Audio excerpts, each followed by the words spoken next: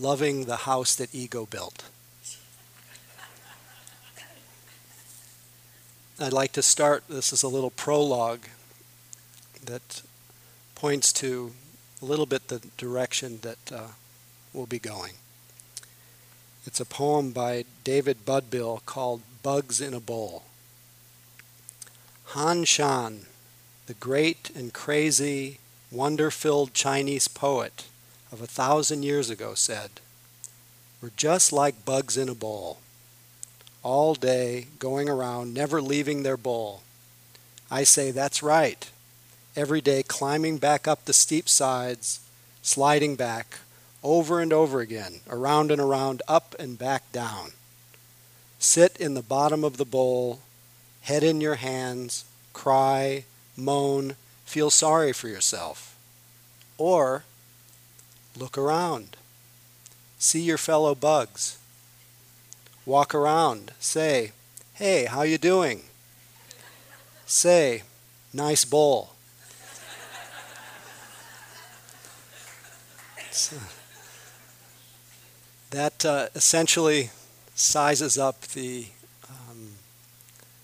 direction of this talk, hopefully, and the direction of our practice. So I guess I can stop now. We have been and are, in the course of our practice, in this week now, or after this week, you have settled quite a bit, and you can see that quite naturally, just through this continuous flow of mindful attention, moment after moment, that we somewhat mysteriously and miraculously begin to move from this very narrow, tight, we could call it vortex of our individual internal preoccupations, our internal drama, to beginning to sense or intuit the wider gravitational field of the Dharma, where we begin quite naturally to be aware of ourselves not so much as that one wave that's gotten separated from the ocean, but ourselves more as that wave that is part of this ocean, never for a moment being separated. Yet, of course, that's so different than the way it feels in the drama that plays out in our mind. As I mentioned yesterday, I gave the few lines from this poem where Rumi says, "Why do you stay in prison when the door is so wide open?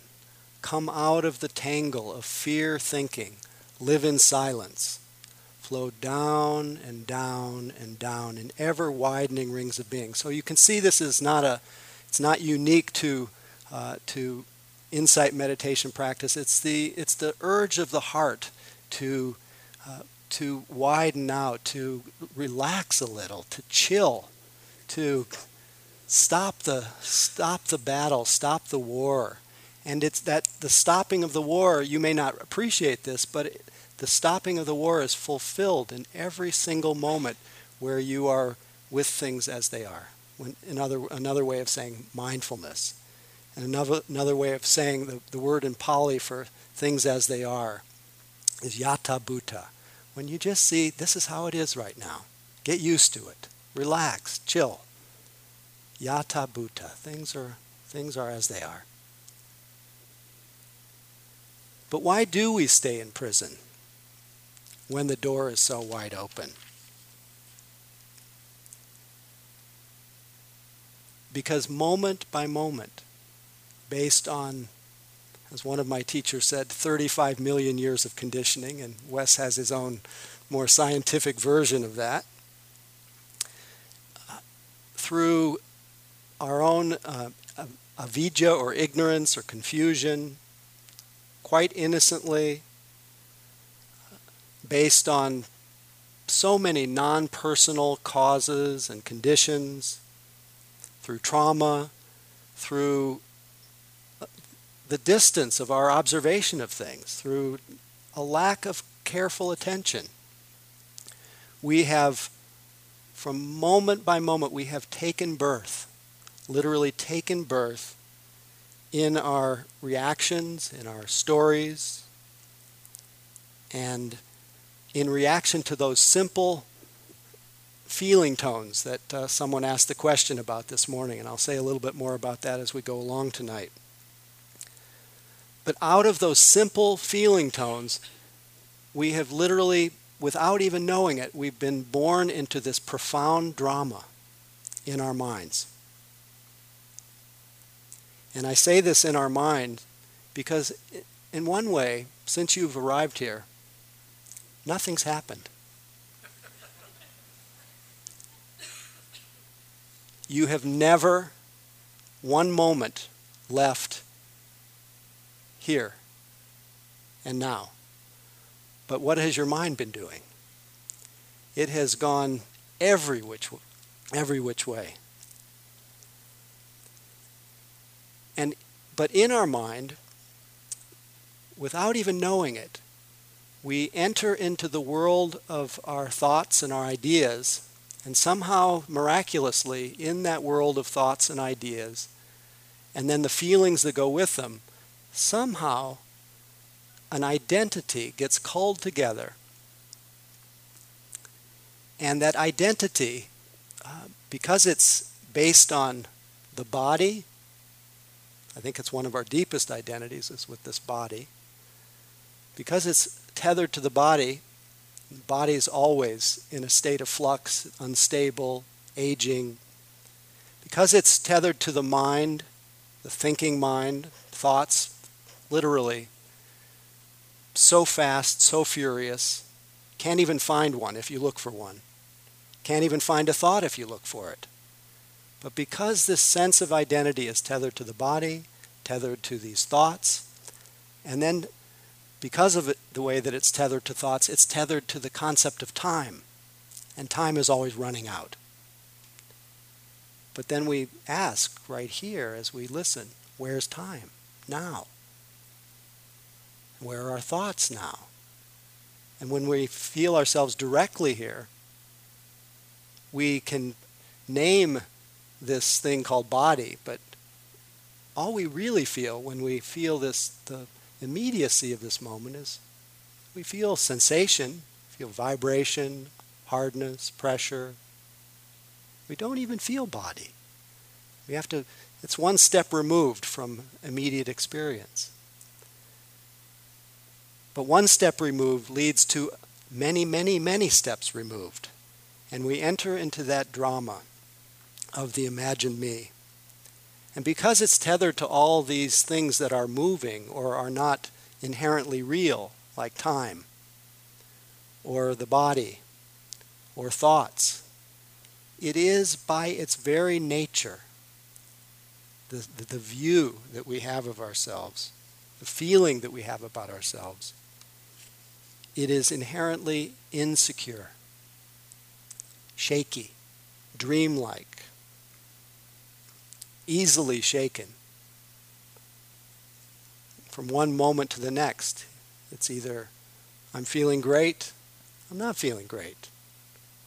I'm feeling greater than this person, I'm feeling less great.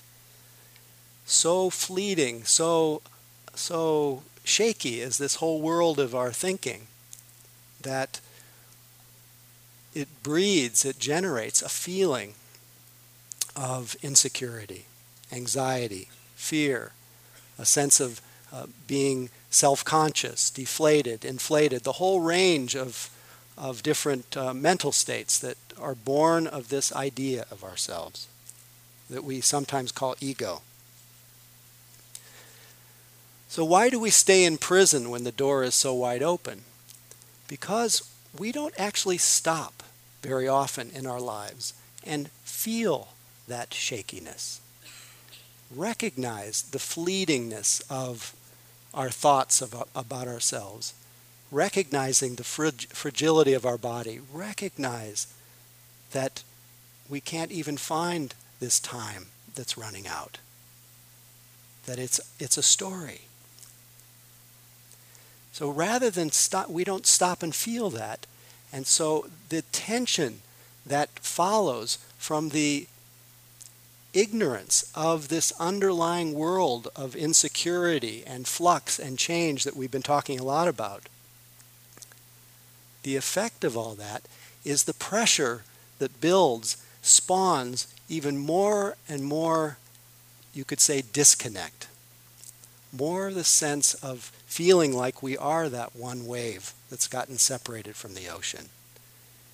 And then in the midst of that drama that plays in our mind, the drama of the imagined me, there is this experience of this so-called ego or sense of I that is completely troublesome, that we then want to get rid of.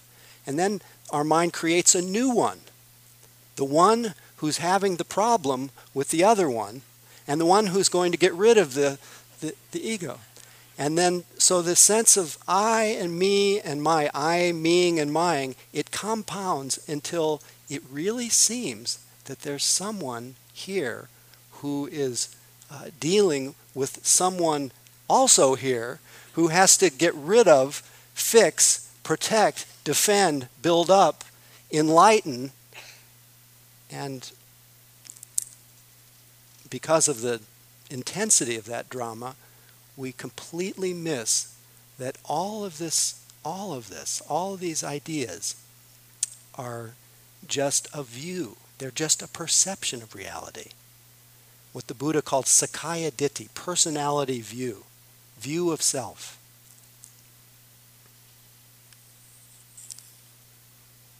So our identities are really a house of cards because you can't really find one when you look for it.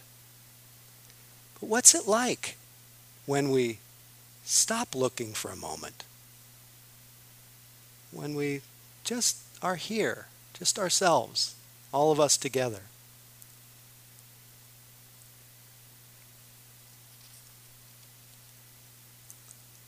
What's that like when there is an absence of that story for a moment?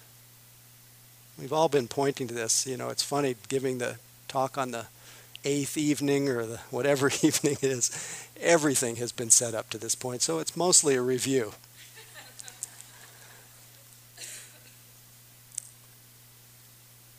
But we have to ask ourselves, as Wei Wu Wei did in one of his poems, he says, why are you so unhappy? He says, because 99.9% of everything you do and think is for yourself. And there isn't one.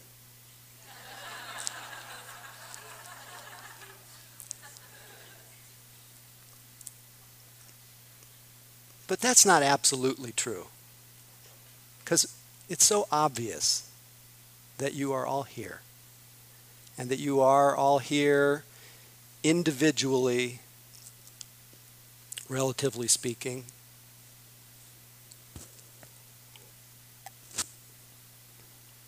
Expressing life in that unique way that each of us does. You're so here. You're so, and all of us, and I think we were talking a little bit at dinner, how sweet all of you, and I mentioned it yesterday in the morning question and answer, that how to us you're all beautiful, and you can just see how attention to ourselves, to the moment's experience, brings a kind of affection, and it begins to brush that dust of memory, that dust of ideas, and we just all start to shine. And it's quite a magnificent thing. And we begin to reclaim that the word in Pali is tata, that the suchness, somebody used the word in an interview today, the isness, just who you are, just your beingness, that could never, ever be captured in the second-hand version that plays through your mind. That version of someone, the truth is, that doesn't even exist. It's an imaginary version. The one who, as has been alluded to, who doesn't feel that they are enough, or feels that they're too much, that feels that they're above, below, the whole apparatus of measuring that is the one of the major preoccupations of that self view, of that personality view. Where is that one? Right here.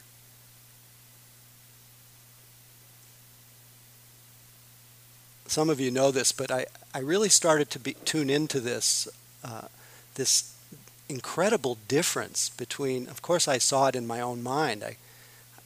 The immediate experience, I could only actually experience 6 things. There was seeing, hearing, smelling, tasting, touching, and some thinking.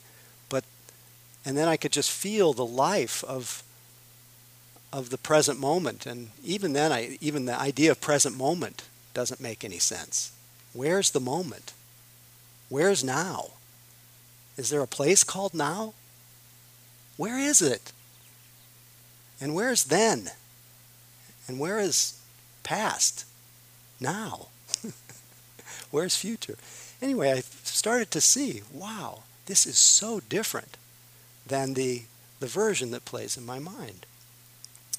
And what really brought this home to me was because I had done a lot of thinking and done a lot of practice and all about seeing through the self-illusion. And then my beautiful Molly came along, who many of you got a chance to meet. And thank you again for those of you who hung out with her. Allowed my wife to spend some time sitting, and Molly just adores all of you. But Molly came along, and Molly was so obviously, of course it was pre-personality view, and it's still a bit pre-personality view, but Molly is just so purely Molly.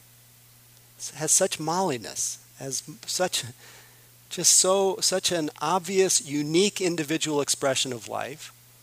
Now she may not have any independent self-existence because, like all of us, she's made up of earth, air, fire, wind, and made up of all these non-personal elements of culture and obviously, hopefully, okay, parental influence. But nevertheless, it's so obvious that she is Molly.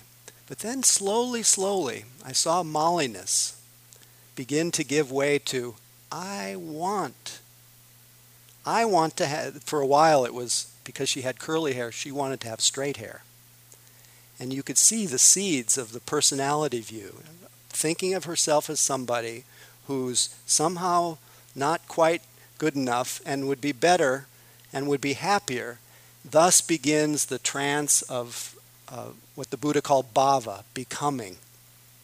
Going from here, the only place that life is, to the imagined there, to the imagined future that never arrives, of course, because time is always now. That's come from the past that never was, because that was just a present moment.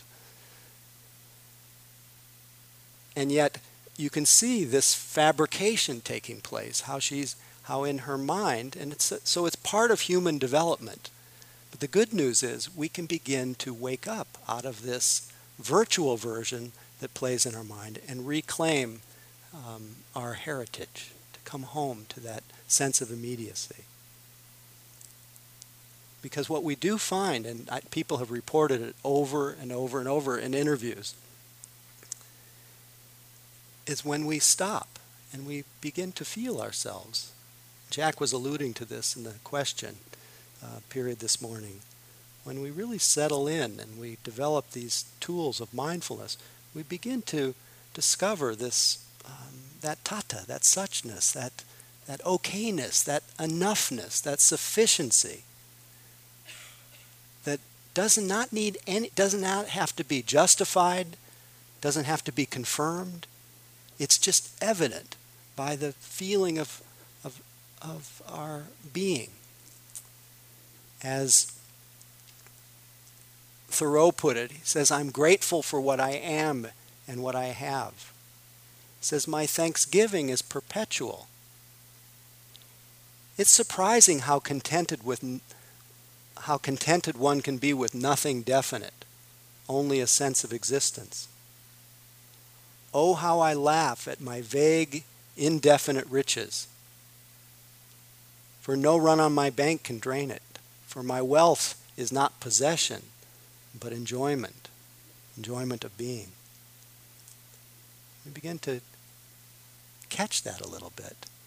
We begin to see the difference between that direct experience of ourselves, even when it's painful, the immediacy of it, and that second-hand version, that personality view, and the feelings that go with it, personality view that goes through our minds. One of my favorite passages describing this, in fact, I was scanning some of my old notes, and I mentioned this last year when I was here. But it's from Audubon. I think it's James. I used to think it was Henry, but now I know is it James Audubon? Anyone know? James Audubon, who said, if there's a difference between the bird and what the field guidebook says, believe the bird.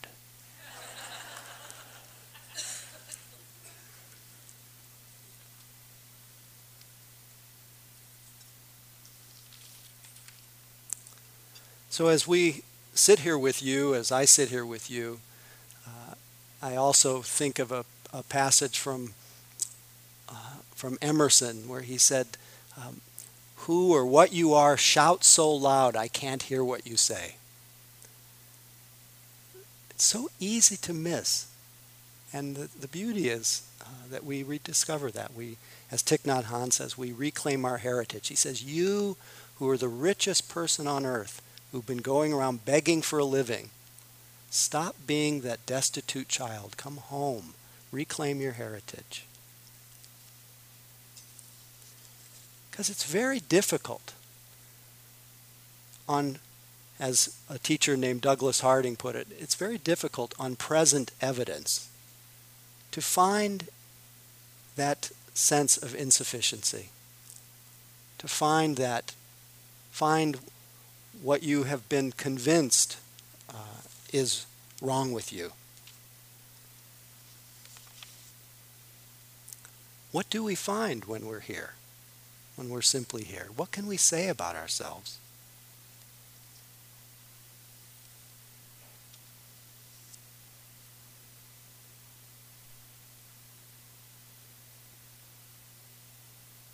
Kind of renders us speechless, doesn't it? Can you find the not okayness if you don't consult your memory?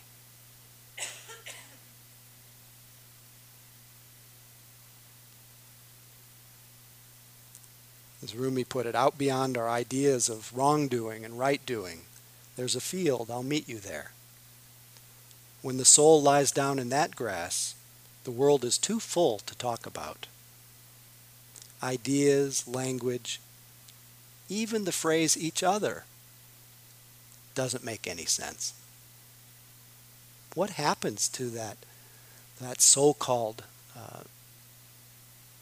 deep, well-established, convincing boundary between us?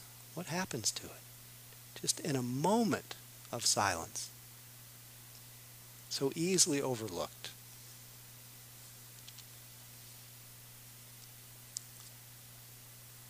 What is your experience when you don't have a view? When there is a moment free of that view of self. One sutra put it, having no view of self, one is always peaceful.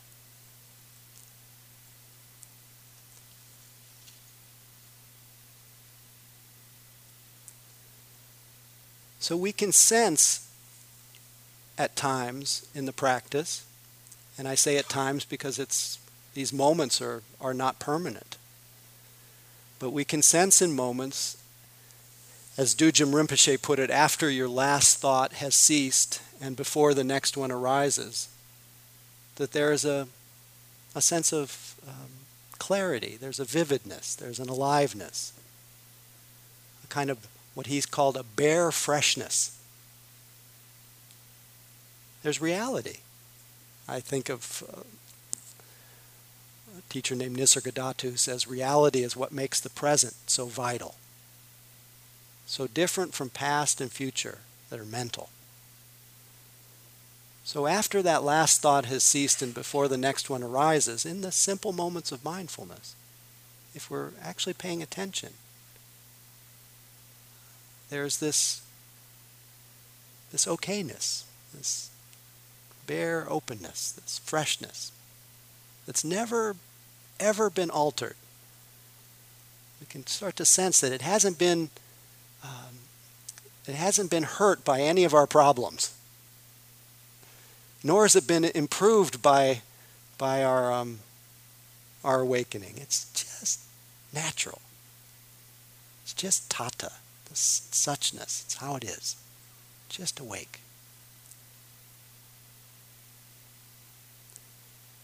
And in that moment, maybe a thought arises. And if that thought is noticed as we sit, maybe you had a few drift through your mind in these last few moments. If that's noticed, we see it's just an expression, a natural expression of our mind. Rumi put it this way, using that metaphor of the mirror. We are the mirror, as well as the face in it. We are the pain and what cures pain. We are the sweet cold water as well as the jar that pours. We are tasting the taste of eternity in each moment. So in that moment of seeing that thought for what it is, we see that there is no conflict at all. Thoughts just appearing, making no imprint, like a footprint of a bird in emptiness. But if, on the other hand, which is, I think, mostly true for us, what we have maybe the most practice at, is that thought arises and it goes unnoticed. And that thought then spreads out into what we call ordinary thinking. This is what Dujam Rinpoche calls the chain of delusion. Because it's in those little moments that we are born into that imaginary, and it's fast and it's furious and it's thousands of times a day. We're born into that imaginary version of ourselves that's completely based on past conditioning. So we then are, instead of consulting the life of the present moment, we're now consulting our memory. And as one of my teachers, H.W.L. Punjaji, put it, you need the past and thoughts to suffer. You don't need anything to be free.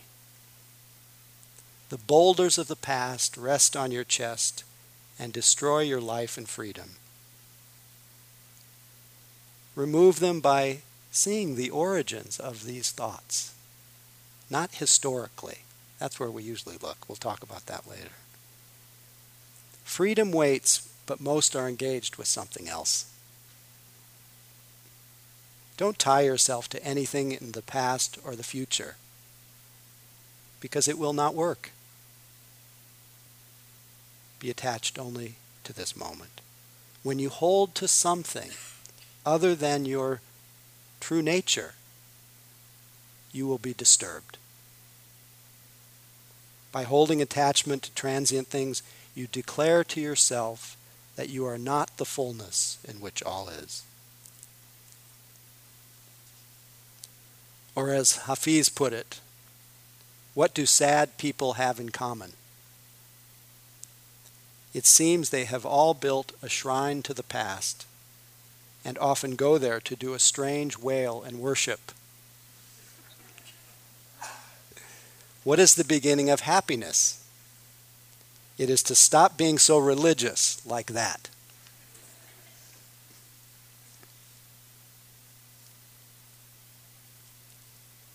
All of these stories of the past conditioned out of this field of 6 experiences.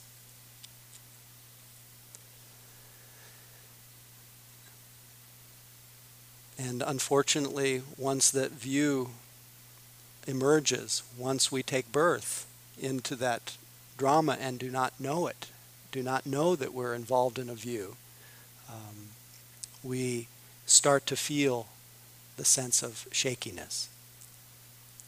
And our practice asks us and gives us the amazing opportunity of making that profound shift from that narrow little vortex of me and mine to that wider ring of being, which is really beginning to make the shift from putting our faith and our trust in this flimsy version of ourselves that plays through our mind, as interesting as it is and wonderful that we can think about it.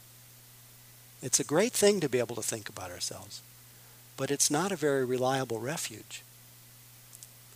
So to be able to make the shift from putting our faith, what the Buddha called misplaced faith, in our views, our ideas about ourselves, our so-called identities, rather to put our trust and faith in Buddha, in the one who knows, in awareness, you could say.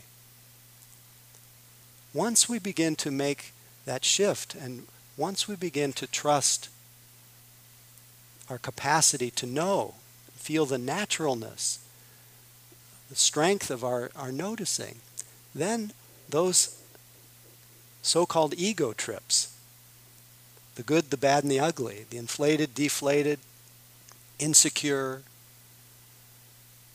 embarrassed, shameful, the greatest, good, better, best, all become quite workable. Something that just becomes something else to notice. That the very thing that can bind us so intensely, if we don't notice it, that becomes that chain of delusion, that very experience of somebodyness, when it meets our attention, even if it has that feeling of total insecurity, we embrace it. It becomes the cause of us coming right back to our seat.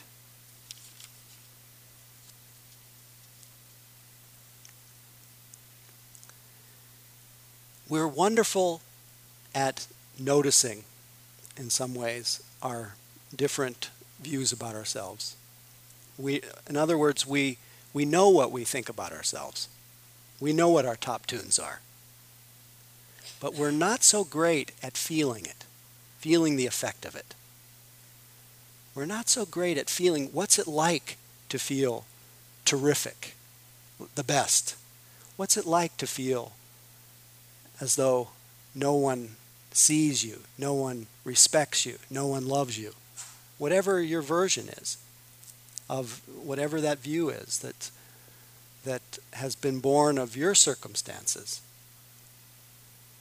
When we simply notice the thoughts without question, one thought leads to another, and out of love for ourselves,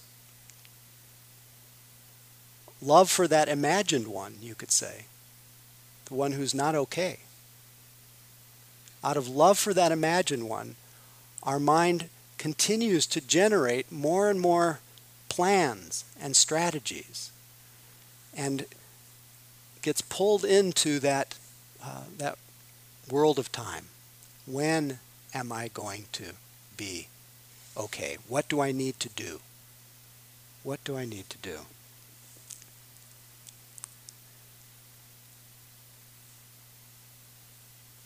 And what does that do to the feeling that we have in the present moment?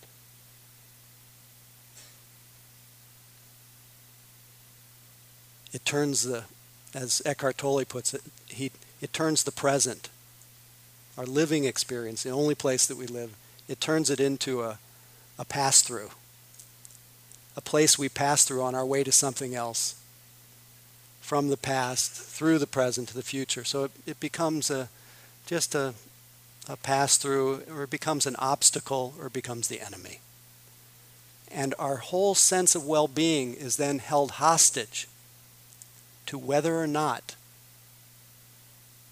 it's held hostage to the future, which doesn't exist, oppressing us with the worry and the fear that maybe whatever we do won't make us happy.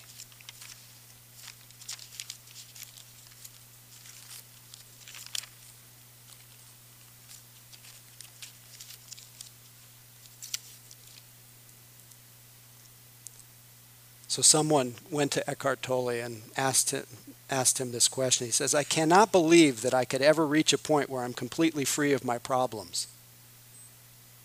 And Eckhart Tolle responded, "You're right. You can never reach that point because you are at that point now. There is no salvation in time. You cannot be free in the future. Presence is the key to freedom. So you can only be free now." Now, do you hear your mind kick and scream and say, "But"? Now, "but" is of the past. "But" is taking its orders from your personality view. What about now, on present evidence?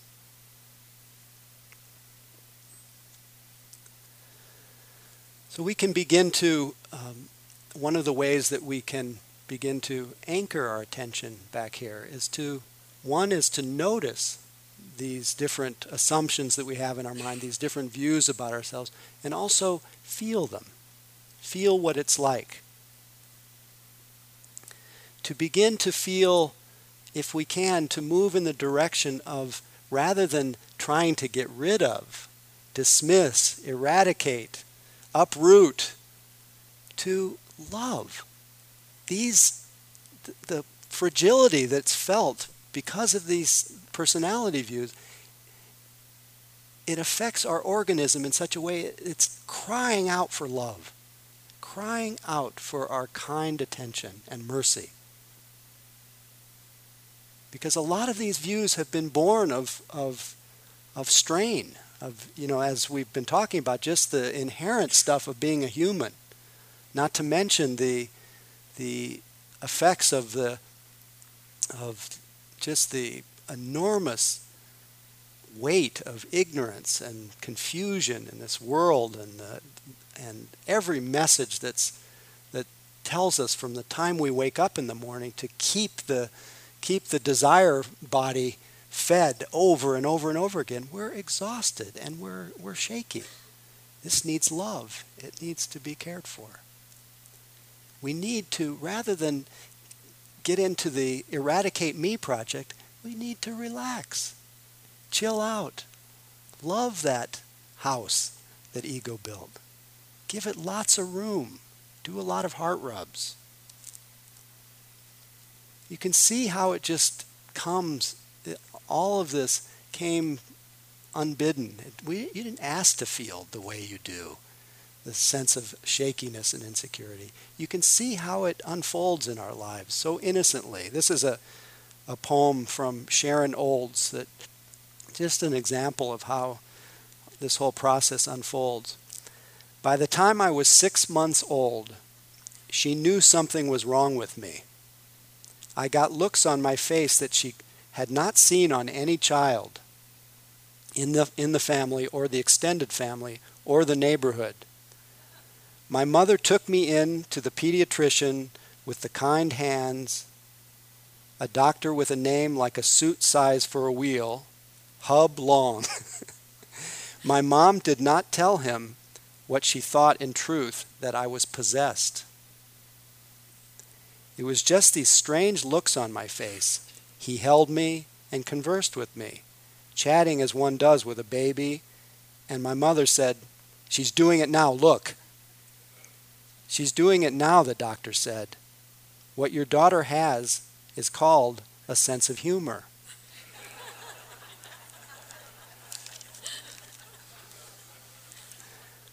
Oh, she said, and took me back to the house where that sense would be tested and found to be incurable."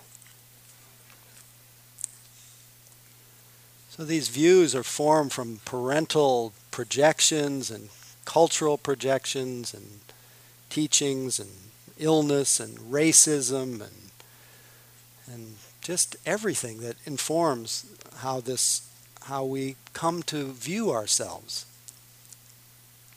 innocently. But because they are tethered to ideas, they have at their core a sense of vulnerability. And that vulnerability does not need uprooting or rejection. It needs to be loved. It needs to be loved up. It needs what could be called the grounding of your kind attention. Jack met a person many years ago, a woman in Burma named Jocelyn King, who one day looked up from whatever she was doing in her home, and she said, "I don't understand why people prefer the quicksand of somethingness rather than the firm ground of emptiness." The sense of something or someoneness is like quicksand.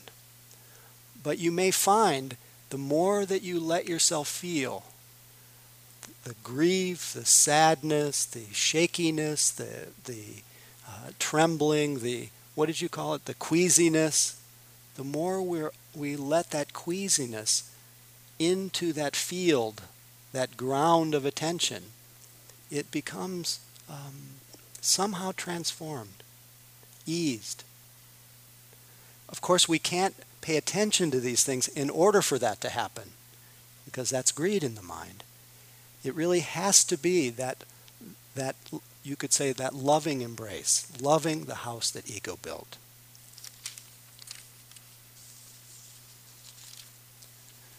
It's a little odd for me to be so organized in a talk. I actually have a form that I normally am just taking off, so I'm shocking myself a little bit tonight.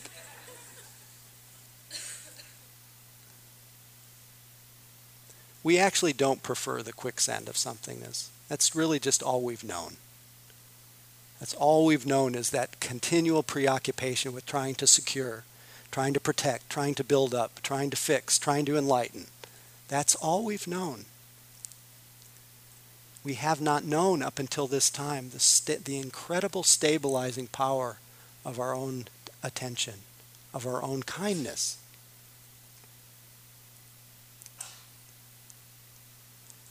But as we develop this kindness, develop this capacity to relax with our different personality views, not only does affection follow attention, but a sense of humor follows it. We begin to laugh at the machinations of the feeble attempt, the futile attempt to make ourselves into something that is somehow better than we are, and that circular loop of the imaginary me, that one who really doesn't exist.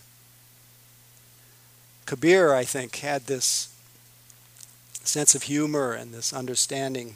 He wrote in his poem, "Friend, please tell me what I can do about this world I hold to and keep spinning out.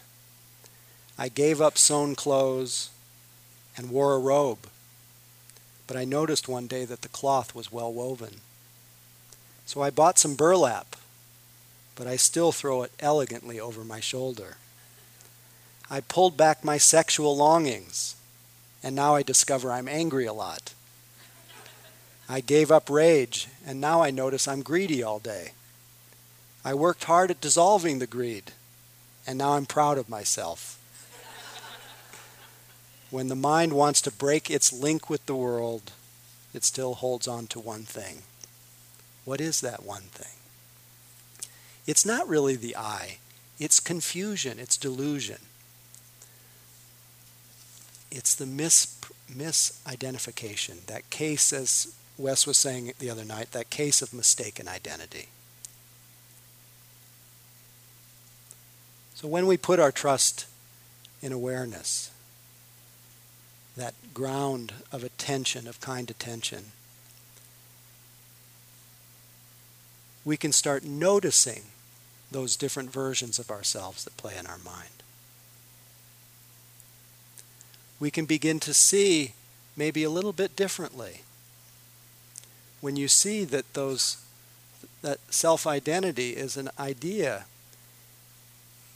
already the proximity of your noticing is getting a little closer.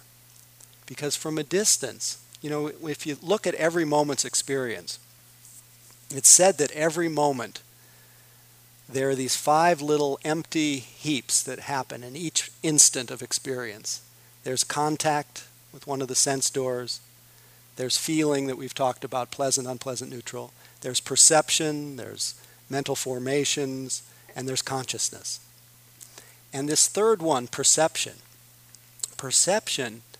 how we perceive ourselves, how we perceive anything, depends on how close we are, on the proximity of our observation. From a distance, we look like solid bodies. We look very distinctly different from each other, and that has some relative truth.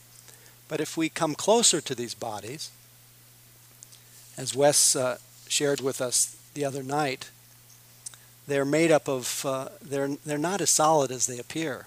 In fact, I brought a further bit of statistics about this, about what we call the body, that from a certain distance seems like a thing. Every breath we inhale billions of atoms that end up as heart cells, kidney cells, brain cells. The average adult is made up of 100 trillion cells. If you unwound and joined DNA from the genes of the cells, it would fill in an ice cube. The string would stretch 80 billion miles. That is from the Earth to the Sun and back 400 times. The body gives birth to 100 billion red cells every day. Every square inch of the body is populated by 32 million bacteria that are born and die in it. Humans shed 600,000 particles of skin every hour. This is where it gets gross. About 1.5 pounds per year. By 70, an average person will lose 105 pounds of skin. Most dust particles in your house are made from dead skin. Body makes a new stomach lining every 5 days. Body makes a new liver every 6 weeks. Replaces a new head every 2 to 5 years. Replaces eyebrows every 3 to 5 months. Grows new skin once a month. Body replaces a new skeleton every 7 years.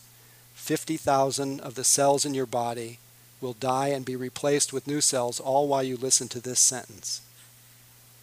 Radioactive isotope studies show the body replaces 98% of its atoms in less than 1 year.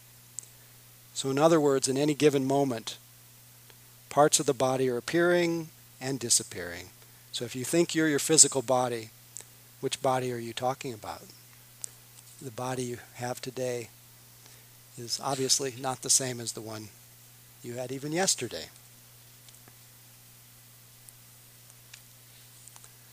So it's the same effect.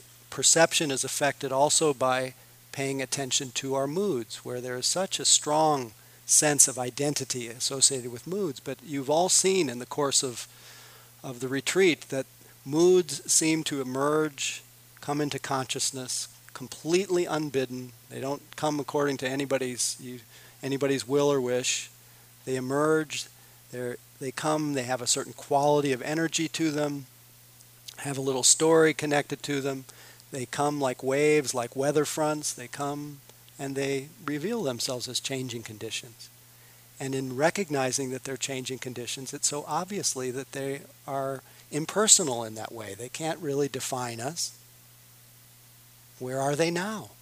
All of those incredible moods that are so meaningful in our lives. And of course they're beautiful, and they make us human, and they make us connectable, and they're wonderful, but they don't really define us. They're not self. Not me, not mine.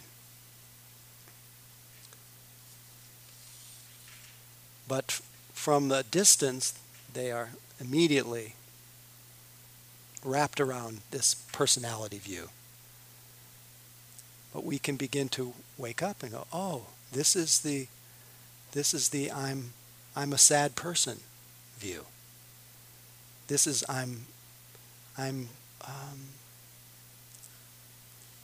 not enough view. And all the feelings that go with that. Oh, isn't that interesting? Nothing to do about that other than to recognize this is a view. This is a feeling. Same with thoughts. I know Jack mentioned this the other night, that I'm not sure if he gave the same statistics, but thoughts tend to be one of our deepest sources of identification. Yet, every day it's said that we have 65,000 of them, and that 90% are repeats from the day before. But from a distance, they seem so clear, it seems so much that they're my thoughts. And then from a conventional point of view, from a distance, they are my thoughts. They're not your thoughts, they're my thoughts. And we won't abandon that sense of our personal thoughts. But when we come a little closer, we see that this thought machine completely generates them unbidden. But it's not that random. We can begin to see the connection between those little feeling tones. We can see that in a moment where there is a pleasant feeling tone that's associated with some sound or some sight. I wonder if any of you having a pleasant feeling tone right now.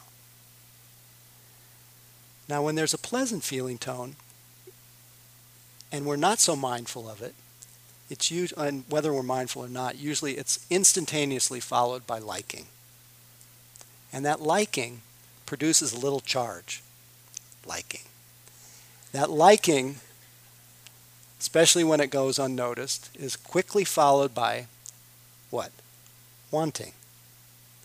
That wanting is often followed by craving. Craving is followed by bhava, or becoming. And the tension that produces all the way along that line then spits out this little sea of thoughts called the imagined me, who's got to figure out how I'm going to get from here, the imagined here, to the imagined there. And I enter into, and of course nothing has happened. Nothing has happened, but my mind has taken off into this virtual drama. But of course the body follows. And before I know it, as has happened to me many times, I spent one retreat thinking, it started with a thought of, how should I tell this story? It started with a thought of how much it was November 20th, time of the year when I used to, as a child, as a teenager, used to enjoy the gridiron, enjoy the football season. I grew up in a state where the state identity was tethered to the football team. So this is the personality view that's based on group. And we have lots of those too.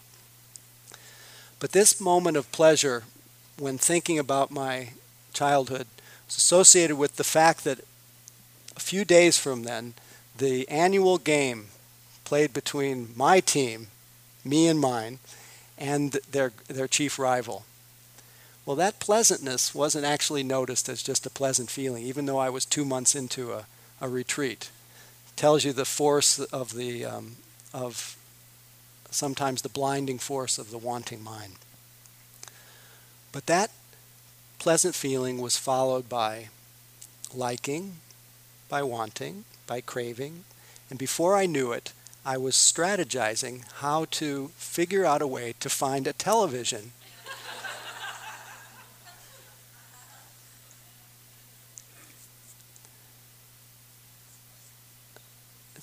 it's not so funny. 2 months into a 3-month retreat. Again, nothing's happened, but I was gone. Someone overheard me telling the teacher that I was working with somebody who was at the retreat but actually not practicing, overheard me talking about it and wrote me a little note and offered to drive me silently to a little motel.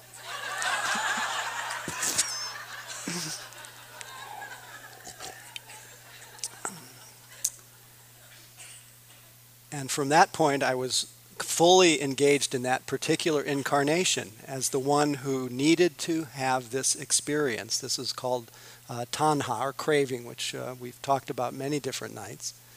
And all the thoughts were called, the Buddha called them papancha, complication, proliferation. My mind was spinning in it. At that point, when there's so much complication, where you are so far removed from just the simple reality of the six sense doors, it was as though I had to live out that lifetime. So this is why it's so important to develop that power of attention. To not, it's a very important tool that can protect you from having to live lives that you don't necessarily want to. Because every time we follow one of those, and take birth into one of those little lives, we're bound until it's done. And of course, I was driven literally 30-something miles to a motel where paid the bill, walked in the room, watched the game. The team lost. But then that life was over. I woke up. And what was the residue of that? Self-consciousness, embarrassment, shame, confusion. We've all done some version of this. And what do we normally do at that moment? Do we feel that? Do we really take it in, let it be our compassion door, our door of wisdom? What do we usually do? We generate a new desire. And we're off and running. This is one of the ways that personality view takes shape around desire.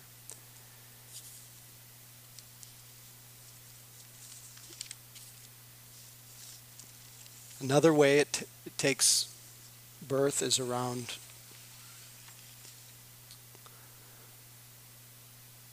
just all kinds of ways about what we think we need to be happy. And it's usually we need something. Any of you think you need something to be happy? Really, right now?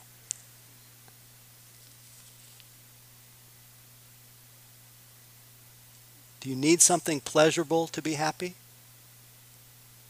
This is what Sri Nisargadatta said. As long as we believe we need things or to become someone to make us happy, we shall also believe that in their absence we must be miserable. Mind shapes itself according to its beliefs. Pleasure is a distraction, for it merely increases the false conviction that one needs to have and do things to be happy, when in reality it's just the opposite. Real happiness is best expressed negatively as, there's nothing wrong with me. I have nothing to worry about. After all, the ultimate purpose of practice is to reach a point where this conviction, instead of being only verbal, is based on actual, ever-present experience. Which experience? The experience of being empty, uncluttered by memories and expectations. It is like the happiness of open spaces, of being young, of having all the time and energy for doing things, for discovery, for adventure. Your true home is in openness, in nothingness, in emptiness of all content. True happiness has no cause, and what has no cause is immovable. So if we don't recognize this, we end up like our friend Spence, who was featured in an advertisement for some pickup truck company. And when they described Spence, they said that Spence put a new twist on an old philosophy. To be one with everything, you have to have one of everything. And you can see where that's led. It hasn't made anyone happy. So we form our personality view around often and get mostly tormented one way or another. And some of the questions this morning spoke of this. A lot of our personality view is around what the Buddha called mana, which is the word for pride or conceit, or as we often call it, the comparing mind. That, again, the comparing mind, that sense of someone's doing equal to me, that's mana. Amana, they're doing worse than me, or I'm worse than them, that's amana. Or atimana, I'm better than them. The equality view, the inferiority view, the superiority view. It's the preoccupation of the personality view to be measuring. Always measuring how high, how low, where do I fit in the scheme of things. If your mind is doing that, that's the personality view. We can begin to notice that. Not get rid of it, notice it. See it as the personality view. See it as the comparing mind. Comparing. But also to feel the impact of that. Feel what it's like when you feel less than.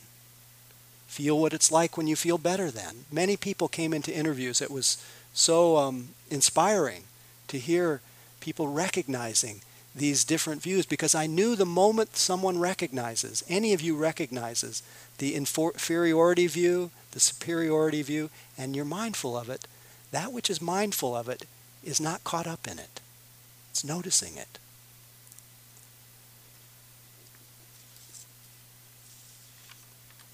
This is something that we have to also have a sense of humor about. There are lots of cartoons been written about this.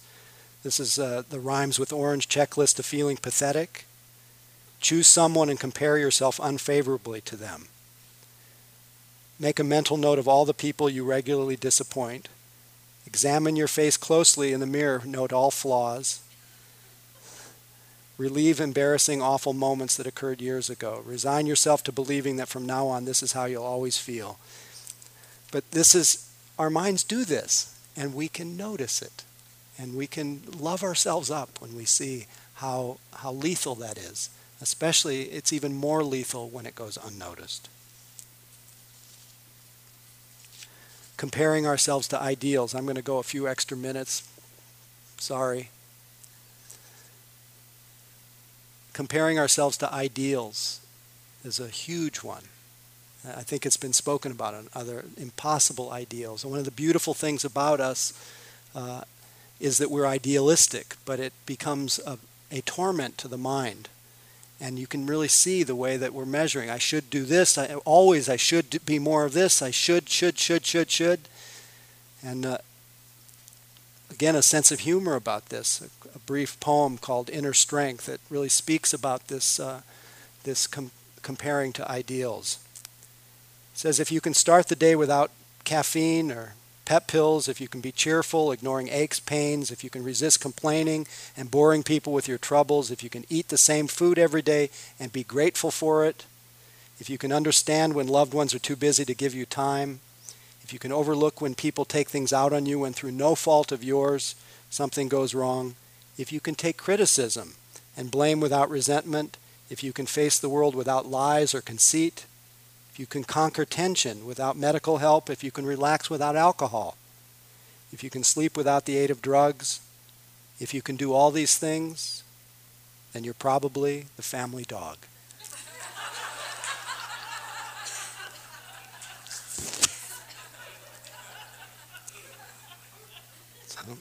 Sorry, had to read that.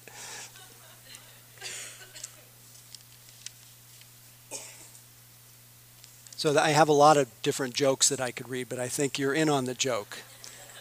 That we can start to see the humor in our futile attempts to be and to feed that state of becoming. because it's just a circular loop of an imagined person trying to get to some imaginary place. And we can begin to use that very comparing mind, that very superiority view, very inferiority view, the very insecurity that is the effect of all of these views.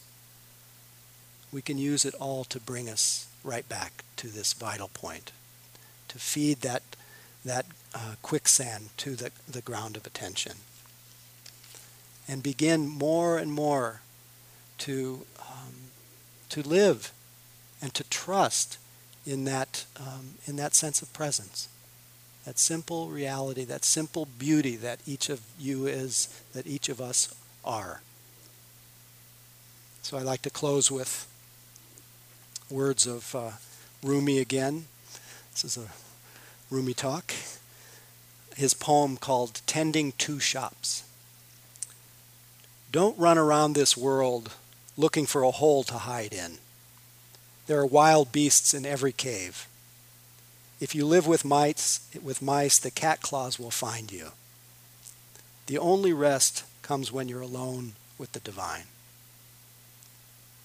Live in the nowhere where you came from, even though you have an address here. You have eyes that see from that nowhere, and you have eyes that judge distances, how high, how low. You own two shops, and you run back and forth. Try to close the one that's a fearful trap, getting always smaller, checkmate. This way, checkmate that. Keep open the shop where you're not selling fish hooks anymore. You are the free swimming fish.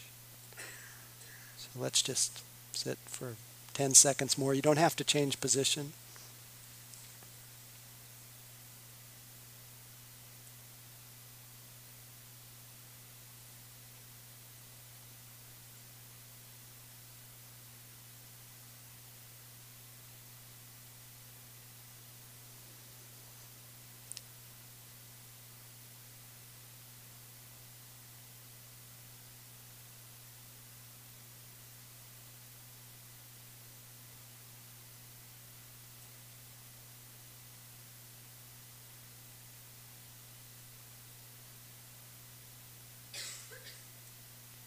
May all beings, may all of us love the house that ego built.